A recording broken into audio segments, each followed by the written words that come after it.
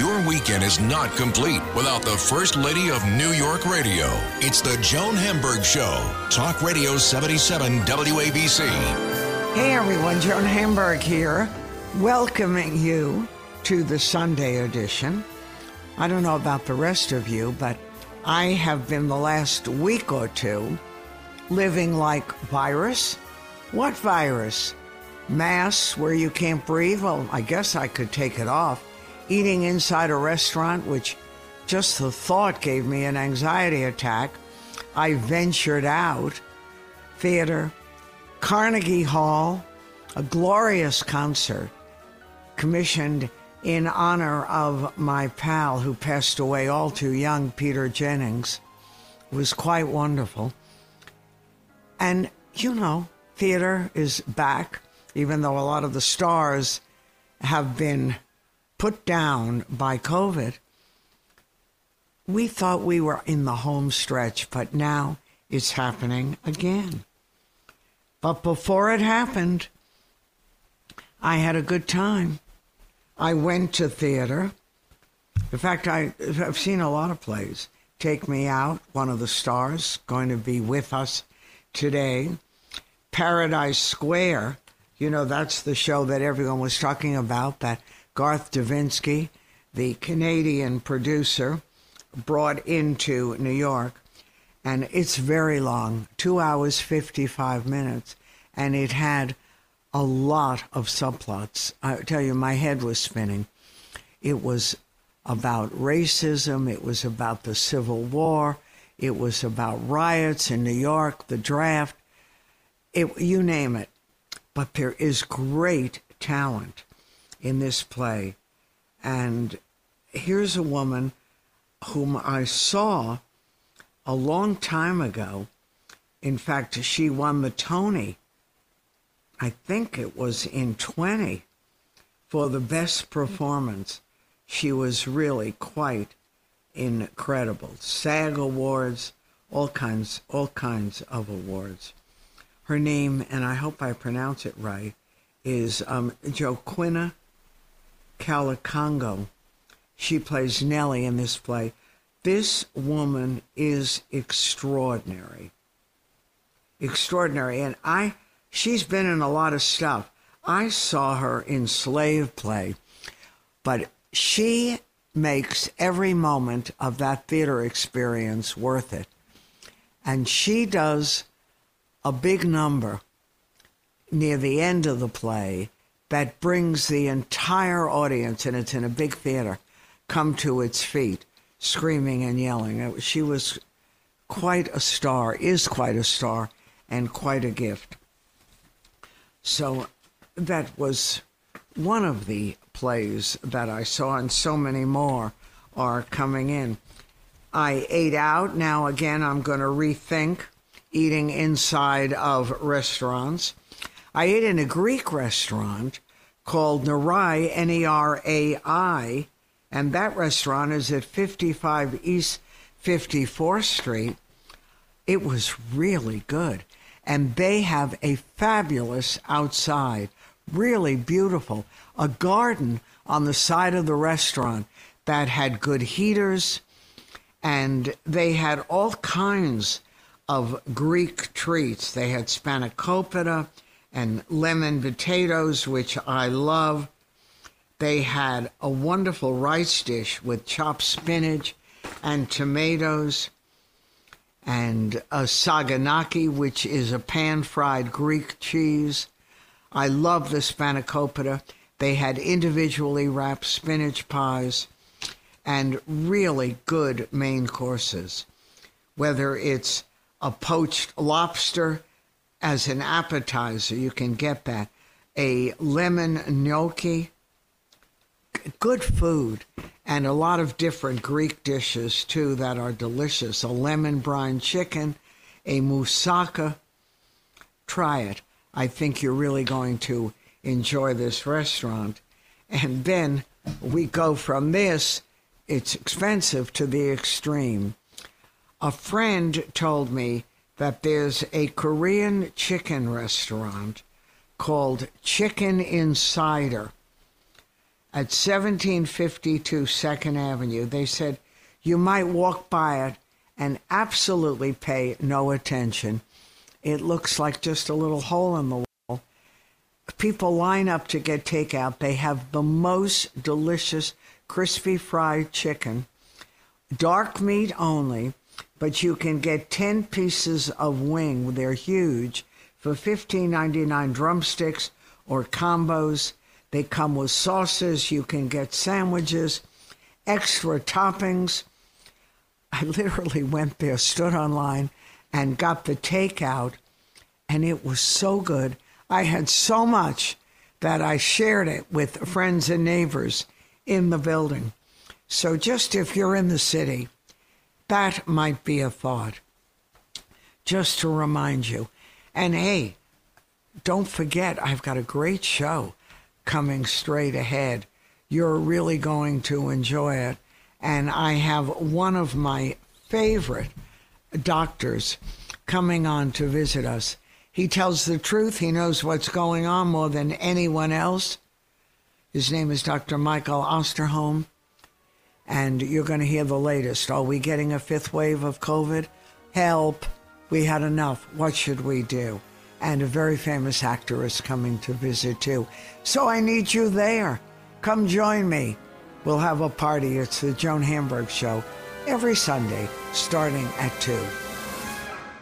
The First Lady of New York Radio. This is Joan Eats.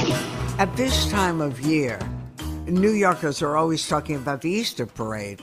And for some people, it comes as a shock to find out this isn't like the Macy's Thanksgiving parade or the St. Patrick's Day parade. It's a very informal, unorganized, free event that, come on along. Anyone can participate. You show up on 5th Avenue from 49th to 57th Street, right near St. Patrick's Cathedral in Manhattan. People start arriving around 10 in the morning, and they're busy mingling and mixing and showing off their hats and their finery, and they bring their kids and their pets, and everyone is done up. They're in their Sunday best. Then the question that we get is, so where do you eat? Well, OpenTable.com lists a lot of restaurants, and they're in New York City, Long Island, Connecticut, New Jersey, Westchester, and upstate New York. They even allow you to reserve outdoor seating. So let me just give you a little preview of what we found. Carmine's, very popular family restaurant with the Times Square branch, 200 West 44th Street, or another branch on the Upper West Side, Broadway, 2450 Broadway, will accommodate a large group, and they're doing a regular menu and specials. The one on 44th Street is pretty close to where people mingle for the parade. A Greek restaurant we love, Kalari Taverna on West 44th Street, has a $49.95 all-course, 3-course, all-day menu.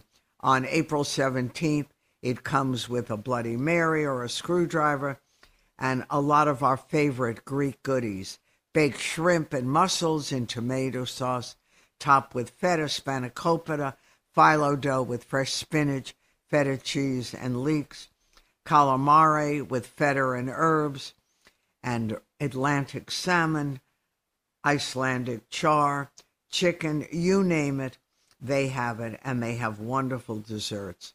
And that's a good place to know. It's happy and fun with good food. And Orsay, a bistro on Lexington Avenue in 75th Street, you can make your reservation on Open Table.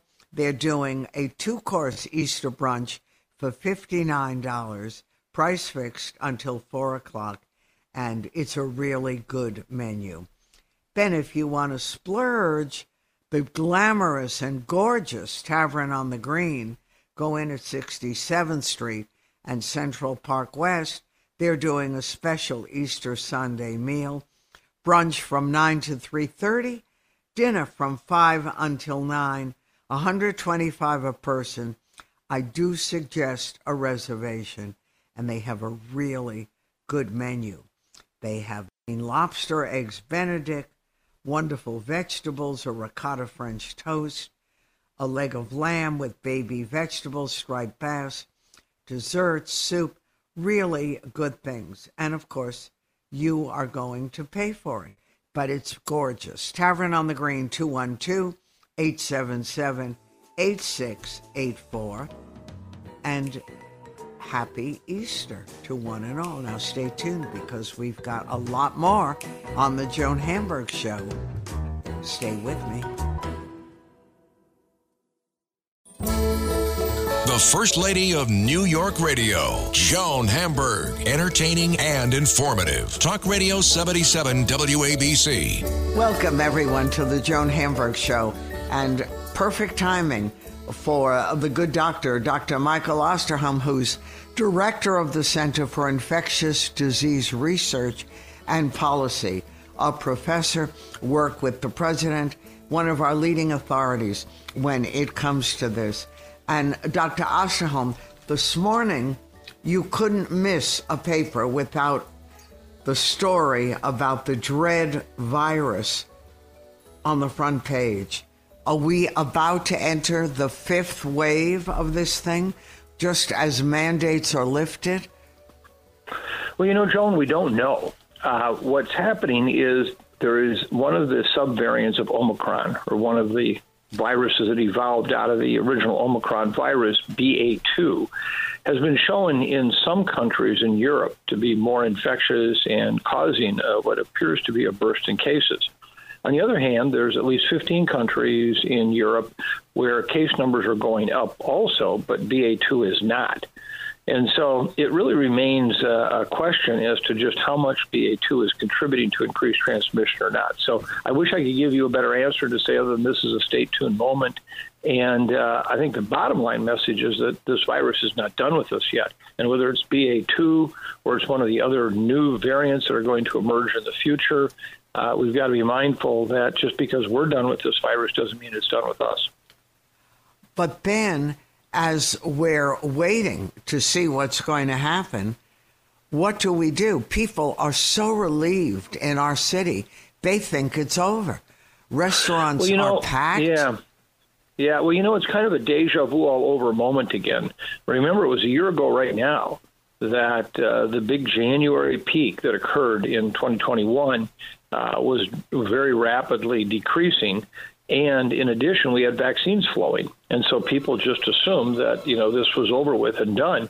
And there were some of us out here, myself, one of them, who said, wait a minute, hold on. This virus isn't done with us yet, and the darkest days of the pandemic could still be ahead of us. And I said that based on what I saw was these evolving variants, these mutated viruses that were basically either more infectious, more likely to cause serious illness, or evade the immune protection of previous infections or then ultimately vaccine. Well, you saw what happened. Delta and Omicron showed up over the course of the next months. And, we don't know what the next variant's going to be. I can hope that we're done with all the severe waves, but as we know, hope is not a strategy. So we've got to be better prepared to, if in fact we see a new variant arise that is challenging the immune protection of our vaccines, and even having been previously infected, we just need to look at that carefully. I would say I do not believe that the public will tolerate any more lockdowns or major restrictions, and that's exactly why many of the mandates were lifted this past spring. It had nothing to do with the public health recommendations. It had to do with governors reading the tea leaves, saying the public's not going to take them anymore. We're not going to do them. So I don't think even if we see a big increase in cases, we're going to see a return to the days of some kind of mandates. Well, I was inside a restaurant for the first time in years, and it was packed, and no one walked in with a mask. And I said to the people at our table, we really should put masks on. This place is a super spreader before we eat. And, the general consensus was, I don't care. I don't care too much. No more masks, no more this. And I have a 10-year-old who wants to go to theater. And I'm looking at all these numbers, and theater again is starting to have actors by the sidelines now because they're getting it. all over again. We don't know what to do. Do we take kids into these circumstances? Well, first of all, the good news is, and I think there is some good news, is that despite the fact that these cases occurring as you just described, and of course we're all following with some interest the super spreading event that just occurred at the Gridiron dinner that was held last Saturday night in Washington, D.C., where there clearly have been a number of cases of, prominent politicians and government officials and media at that. I think the message that's good is that with having had at least 3 doses of vaccine, and now considering for those who are older, immune compromised, 4 doses of vaccine, the severity of the illness, the likelihood of being hospitalized, the likelihood of dying is much, much lower. And so for many who are getting infected, it's a couple uncomfortable days, but it's not at the same level of risk that we saw in previous waves of this disease where people were dying. So, I think this really speaks to why you still want to get vaccinated. Even if this vaccine is not going to prevent me from getting infected, if it can keep me out of the hospital, keep me from having severe illness and I don't die, boy, what a bargain it is to get that vaccine. Well, a question then about the vaccine and the booster. Wednesday, I got an alert, 8 o'clock at night. I remember looking at the time, saying that the Pfizer booster for the 4th shot in Israel only proved to be effective for about 2 weeks. Now, could that have been a hoax, or is that real? No, well, yeah, it's not a hoax. Let me add further description to that, though. That is the 4th dose data, and it's actually about 4 weeks out in terms of actually the level of preventing infection is increased, meaning you actually don't even get clinically ill. But yeah, after that, then you start to have a similar picture of clinical illness. The frequency with which you get sick if you are exposed to the virus is the same as if you only had 3 doses.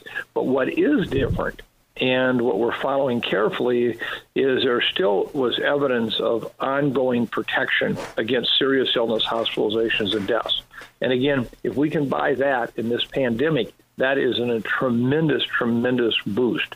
And so the early data right now actually does support the importance of these 4th doses and the limited time that they were able to be followed against those outcomes. And, of course, I'll take that any day of the week.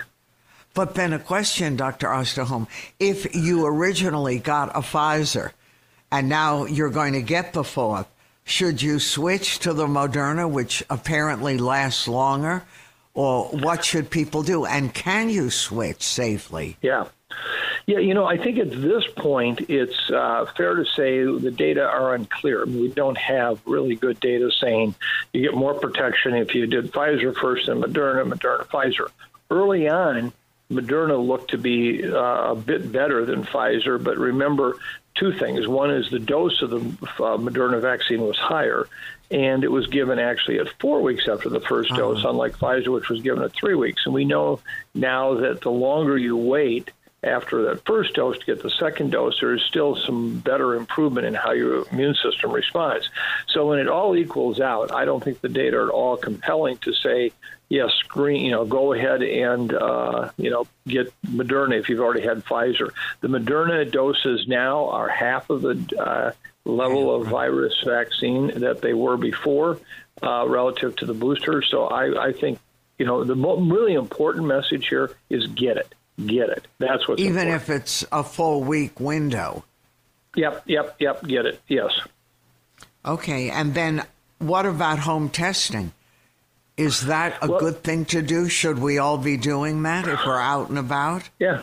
Home testing is a good thing. Remember, it will not protect you from getting infected, but if you are infected and you can pick it up early, then you know to adjust your life so that you're not exposing others. And that's important.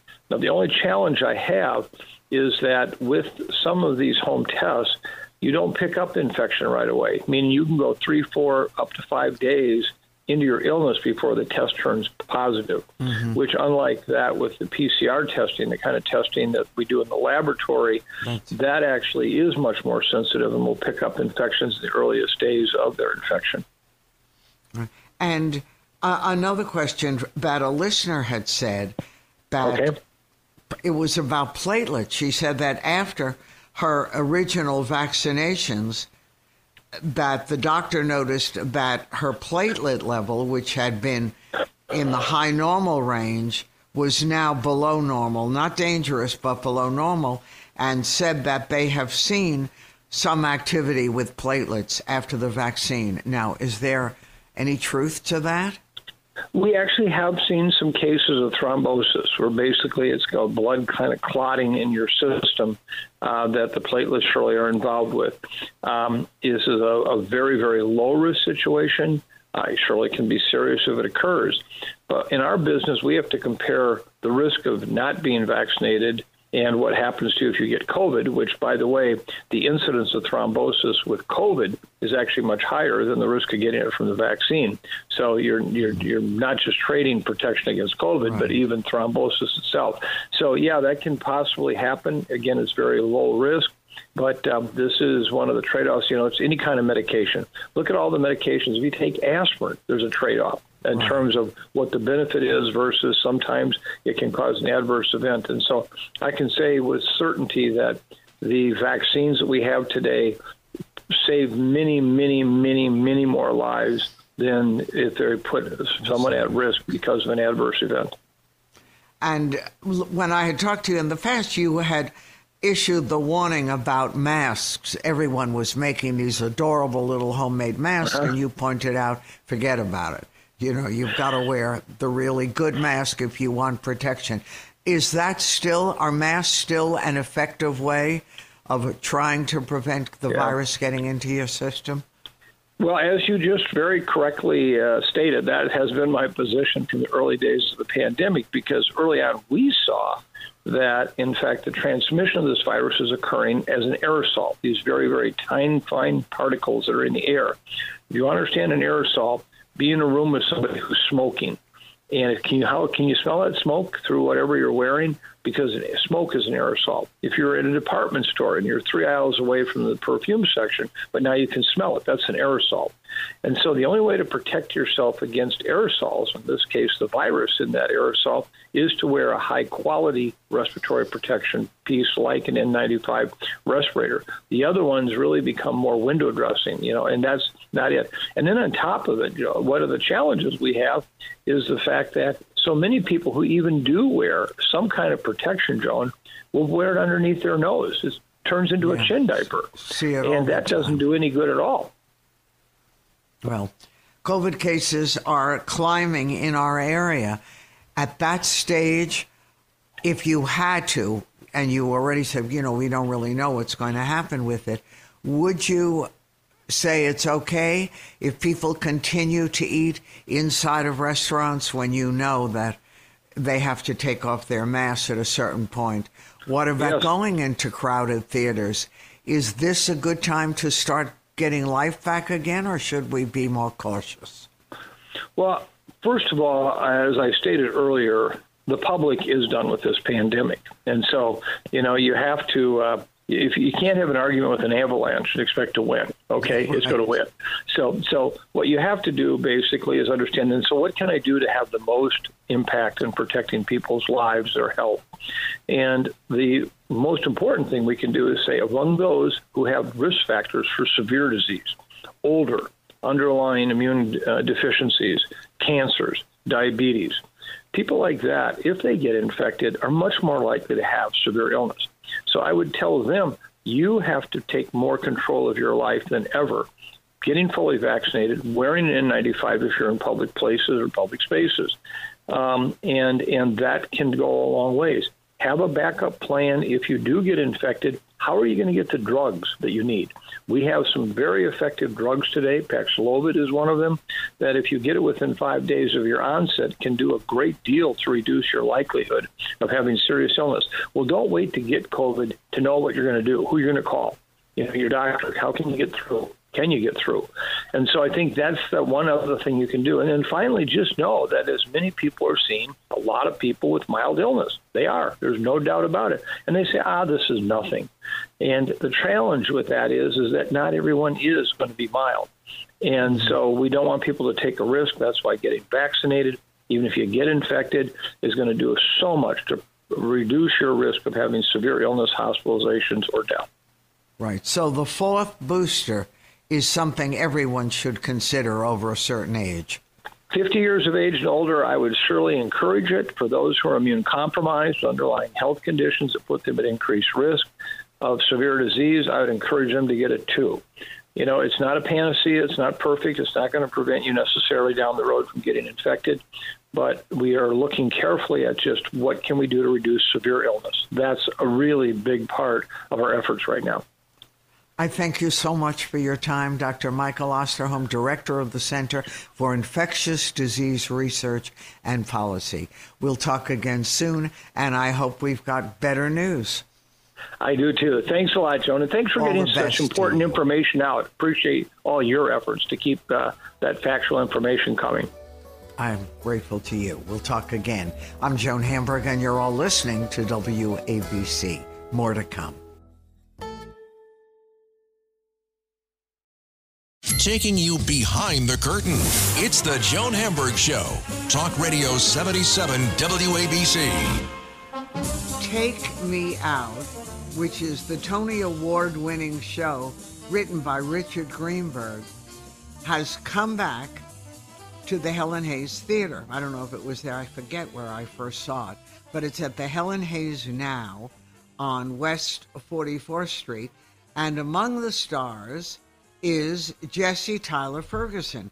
And I have to tell you, I saw the show the other day, and I had seen it years ago.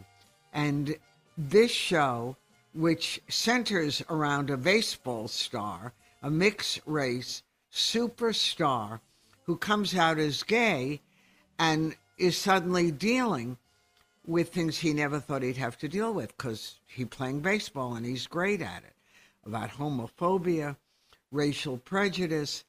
This show is as relevant now as it was when I saw it. I forget, I think it was 2002. And it was a huge hit everywhere, and now a big hit back on Broadway. And Jesse Tyler Ferguson, who you know from all his Broadway work and from Modern Family, where he reigned for 11 years, he has a wonderful pivotal role in this. He plays the financial manager who is also gay to this big baseball team. And this show took some time, like a lot of major Broadway scheduled openings. The pandemic came up and they had to wait. And in your case, Jesse, it was 2 years? A lot happened to you in that 2-year period. That's right. Yeah, 2 years. We were supposed to premiere this in 2020. And we were in our second week of rehearsal when everything shut down. So we had started on the work, but we hadn't gotten to the point of actually getting onto the stage yet. But at that time, I was, expecting to be a father for the first time. My son was going to be born in July. And so, I was able to focus on that. And now I have a toddler, and here I am doing Take Me Out on Broadway, and, with a little less energy than I would have back in 2020, because now I'm a dad and running around after a toddler. Certainly no sleep. I mean, that takes a really long time, but an exciting time, too. And such a different experience, even though you've done a lot of Broadway, from being in a major comedy or a big TV show, Modern Family, for 11 years. Yes. I mean, it's a great luxury and something that doesn't happen a lot to actors, that we actually get steady work for a long time. And it felt like I had a real job. Like my mom was a nurse and my dad was a microbiologist. And I was like, oh, I'm just like my parents. I got to work every day. I do the same thing, and it's great. And then the reality of what it actually is to be an actor came with that show ending. And of course, then everything shut down for 2 years. So at least I didn't have any sort of fear of missing out on anything. We were all sort of in the same boat. But I'm so happy to be doing what I love doing again. I love being an actor, and I certainly love theater. I mean, it's my first love. It's, as you said, Joan, I mean, that's how I started my career. And, TV was this sort of happy accident that happened to me. And I was thrilled that I got to do something so meaningful and resonant for so long. But I can't tell you how exciting it is for me to be back on a New York stage with this play particularly. And it's a play that I also saw back in 2002 when it first premiered at the Public Theater. And then I saw it again when it transferred to Broadway. And it's deeply meaningful to me. And one of the reasons I saw it 3 times, and one of the reasons I saw it 3 times was because of the performance that Dennis O'Hare gave in the role of Mason Marzak. I just thought it was revolutionary, and I had never seen acting like that on stage before, and with such beautiful language. I just loved the play itself as well, and I thought it was beautifully directed. And so it was a play that really struck a chord with me, and I'm not a baseball fan. So it was, it kind of took me by surprise. But, your character, yes. who is not, obviously, he's the money manager, he's not a baseball guy, and all of a sudden we grow with him and his obsession with baseball. And I'm telling you, Jesse, I'm not going to look at baseball the same way. For some reason, this version of the show, I don't know why it affected me so much, but it did. And I did see it the first time, maybe 2 times at Downtown and then when it came to Broadway. But there was something about this that resonates with almost all of us. And it's very, we're all at a very different special. Time. Yeah. We're in a different time 20 years later. And, it's a play that when Richard Greenberg wrote it, he thought it needed to go on stage quickly because it was only a matter of time before a Major League Baseball player would come out of the closet. And here we are 20 years later, and that hasn't happened. And there are these, lines in the play about democracy and, baseball is better than democracy because unlike democracy, baseball acknowledges loss. And here we are, on the heels of a president who refused to leave office. It's like there are lines in the play that people assume we wrote for the times we're in now. And they're not written for today. They're words that were written 20 years ago. And it does resonate in a much different way. And, I think time away from any piece of art makes you reflect on it. I mean, I realized I had been reflecting on this play for 20 years. So when I read it again, I looked at it with different eyes. And that's a great thing about, being able to revisit great work. You know what else? Because I've been trying to see as much as I can see, because none of us could do anything for all those years. The audience is different. The audience, and it's only from seeing 3 or 4 shows so far, the audience is so eager to embrace this experience, your show and other shows. It's like they're so grateful to be there. The house gets so quiet. The anticipation is so large. And, at the end of the show, especially if you see it on a matinee day, they get up, they want to make their buses, trains, whatever. No one got up. They were like, I just have to absorb this another minute. And it's special. Right. And especially with you guys waiting 2 years, none of us knowing what was going to happen. Yeah. We all thought maybe a few weeks, the most. Right.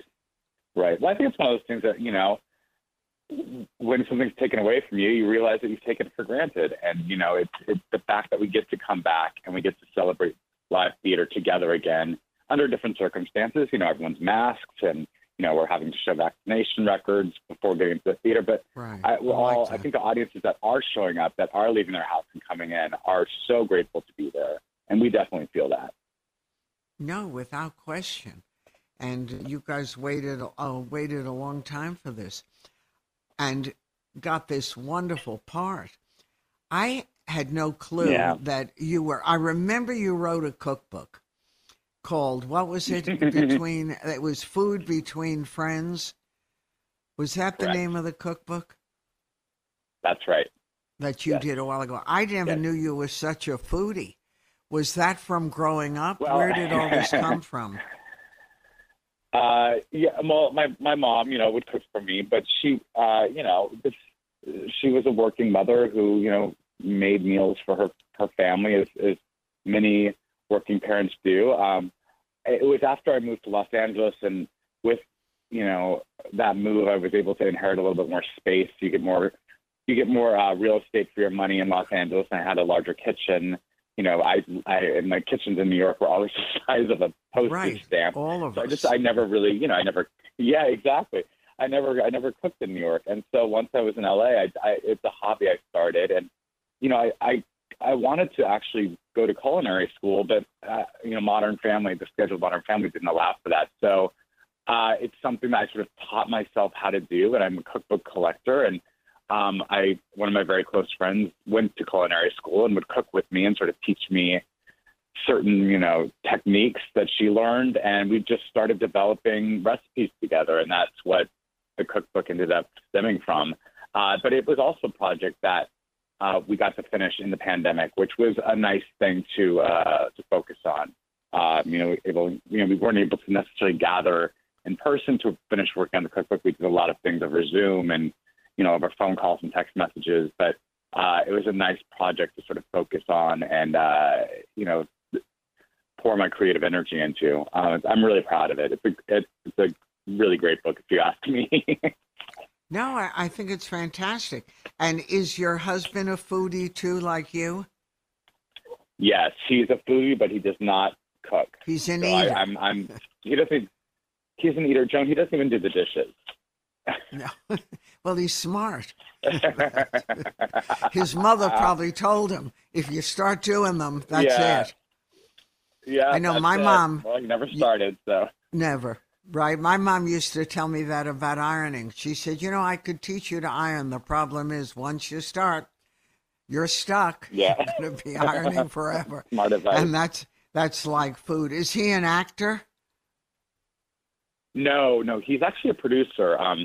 He's a lawyer, and then he works with a lot of nonprofits. He worked on the Proposition Marriage Equality case. He's done so many wonderful things. But recently, he's actually won 2 Tony Awards in the past few years as being a producer of the Oklahoma revival and then also The Inheritance. And this past season, he helped bring Dana H. and Is This a Room to Broadway, which I'm so proud of. Those are 2 plays that I greatly admired and, really pushed the boundaries of what theater can be. So we are producing a documentary about Broadway's return after COVID right now. So that's something that we're in the final stages of editing. So hopefully that will be something that we can all see soon. So, he's got his hand in a lot of pots. That's a great idea. And did I read that even when you were 8 years old, you knew you wanted to be in theater and got involved with a kids group, or was that? Yeah, I can't remember a time when I remember seeing a play, and my mom took me to go see a children's theater production of Alice in Wonderland or something, and I remember sitting in the audience thinking, I want to be on stage. I don't want to be watching this. I want to be on stage. And I told my mom that, and I was a very quiet kid. I was an introvert. I was an indoor kid. I was shy. So my mom was shocked that this was something that I wanted to do. And I think she, was encouraged that I wanted to do it. And so I joined the Albuquerque Children's Theater and, did plays with them for, 5 or 6 years. And it was, it was my favorite thing to do. It was, I didn't have a theater program in the school I went to. So it was this fun extracurricular thing that I got to do. And it's where I felt like my people were, I just loved being around other artists, even at that age. Yeah, well, and it's a gift. And then you really, including food, never looked back. Mm-hmm. And you've worked. Yeah. Did you do? No, I'm I've been trying very, to remember, very fortunate. Right, lots of Broadway, but how did the television thing come? That was an incredible run. Yeah. Thank you. When I was doing the 25th annual Putnam County Spelling Bee on Broadway, the writers David Crane and Jeffrey Cleric, who were famous for working on Mad About You and Friends, came to see Spelling Bee, and they were casting a sitcom called The Class, and I got a role on that TV show. So that's what actually brought me to Los Angeles, and it was a great cast actually. Heather Goldenhirsch was in it, and Julie Halston, and Sam Harris, and Lizzie Kaplan, and Jason Ritter. It was directed by James Burrows, who directed all of Cheers and Frasier and MASH. He's an icon in the TV industry. And that show, unfortunately, only lasted one season, but that sort of made my mark in the TV landscape. And a few years later, they were casting Modern Family, and then I got that job. So, I was sort of swept away to Los Angeles unexpectedly. I always thought that I would be coming back to New York sooner than later, and now I've actually probably lived in Los Angeles longer than I've lived in New York, which is shocking to me. Yeah, L.A., everyone complains, but it's a way of life that sort of becomes irresistible for a lot of people. Now, what you do about New York, you're all here now? Yes, I have my family with me here, and we love coming to New York, and this is the first time that I've gotten to come to New York and work on a play since being a dad. So I'm figuring out, how to manage my time with that, and but I have a place here in New York that I come back to a lot. So it's nice. I truly get to live the bicoastal lifestyle, which is something I'm very grateful for.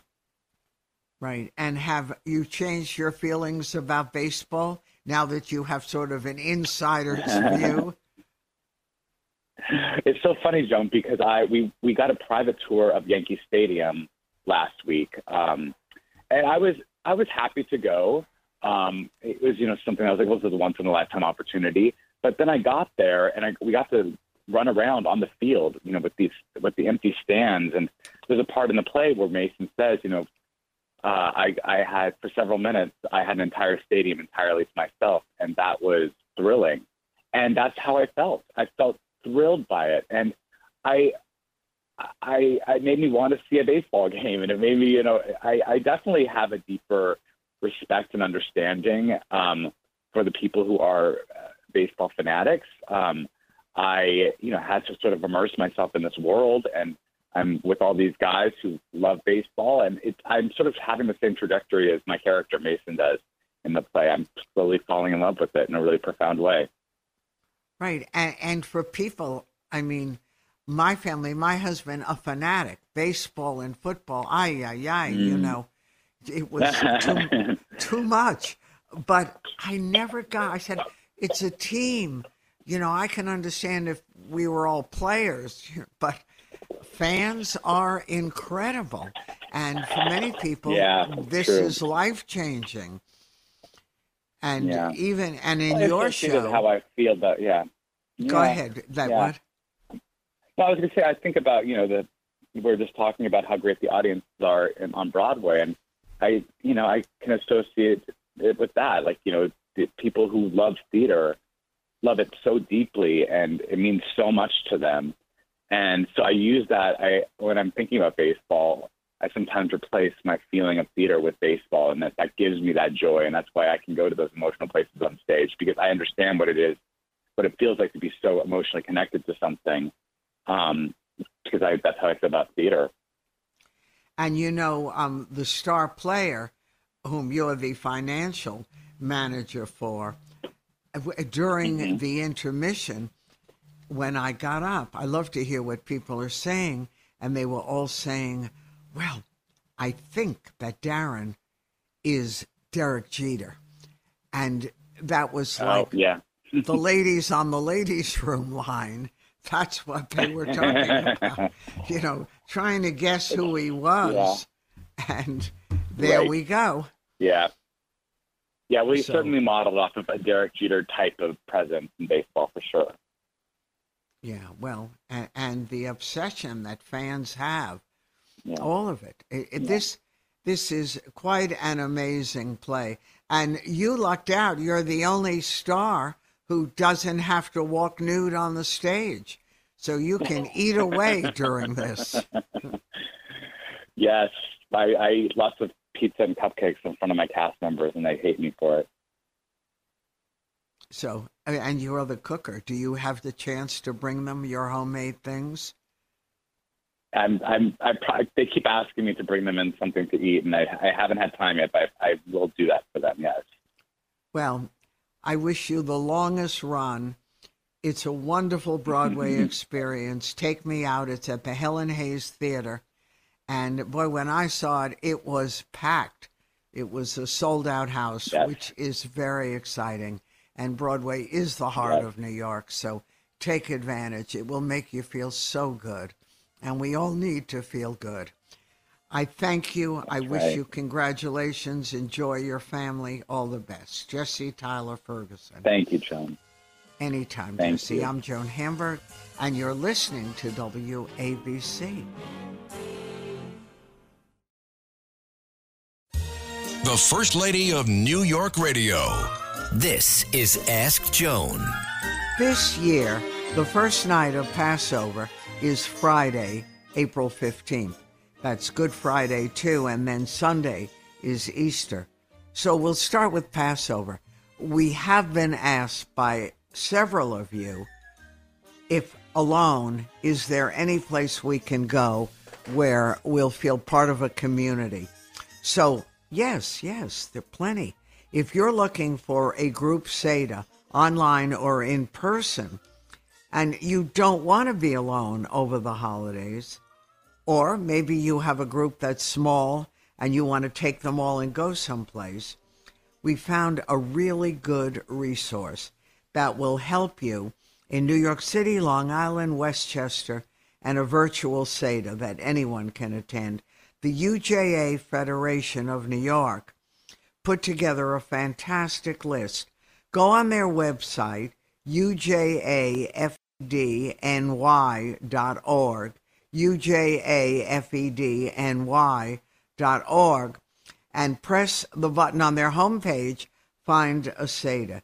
And if you don't have a computer, call them at 212-980-1000 and see, they'll help you. The website lists the Seders open to the public. They're by groups, and they include virtual, the Bronx, Brooklyn, Long Island, Manhattan, Staten Island, and Westchester. And it's a really good thing. And I think you're going to enjoy it. Like in Manhattan, they give everything from an Orthodox on Port Washington Street in New York City. Hudson Yards has a synagogue that's open. The Jewish Center on West 86th Street. A whole list. Park East. Things that you're really going to enjoy. So don't feel alone. You don't have to be. All these places are saying, come and share. The prices are very reasonable, and if you don't want to do that, then they tell you, or we're going to tell you, how you can do this online. So now I'm looking up, and we are coming right up to the 3 o'clock. So enjoy the rest of the day right here on WABC, and come on back. This is where you belong every Sunday, starting at 2. I'm Joan Hamburg. You know how to book flights and hotels. All you're missing is a tool to plan the travel experiences you'll have once you arrive. That's why you need Viator. Book guided tours, excursions, and more in one place. There are over 300,000 travel experiences to choose from, so you can find something for everyone. And Viator offers free cancellation and 24/7 customer support for worry-free travel. Download the Viator app now and use code Viator10 for 10% off your first booking in the app. Find travel experiences for you. Do more with Viator.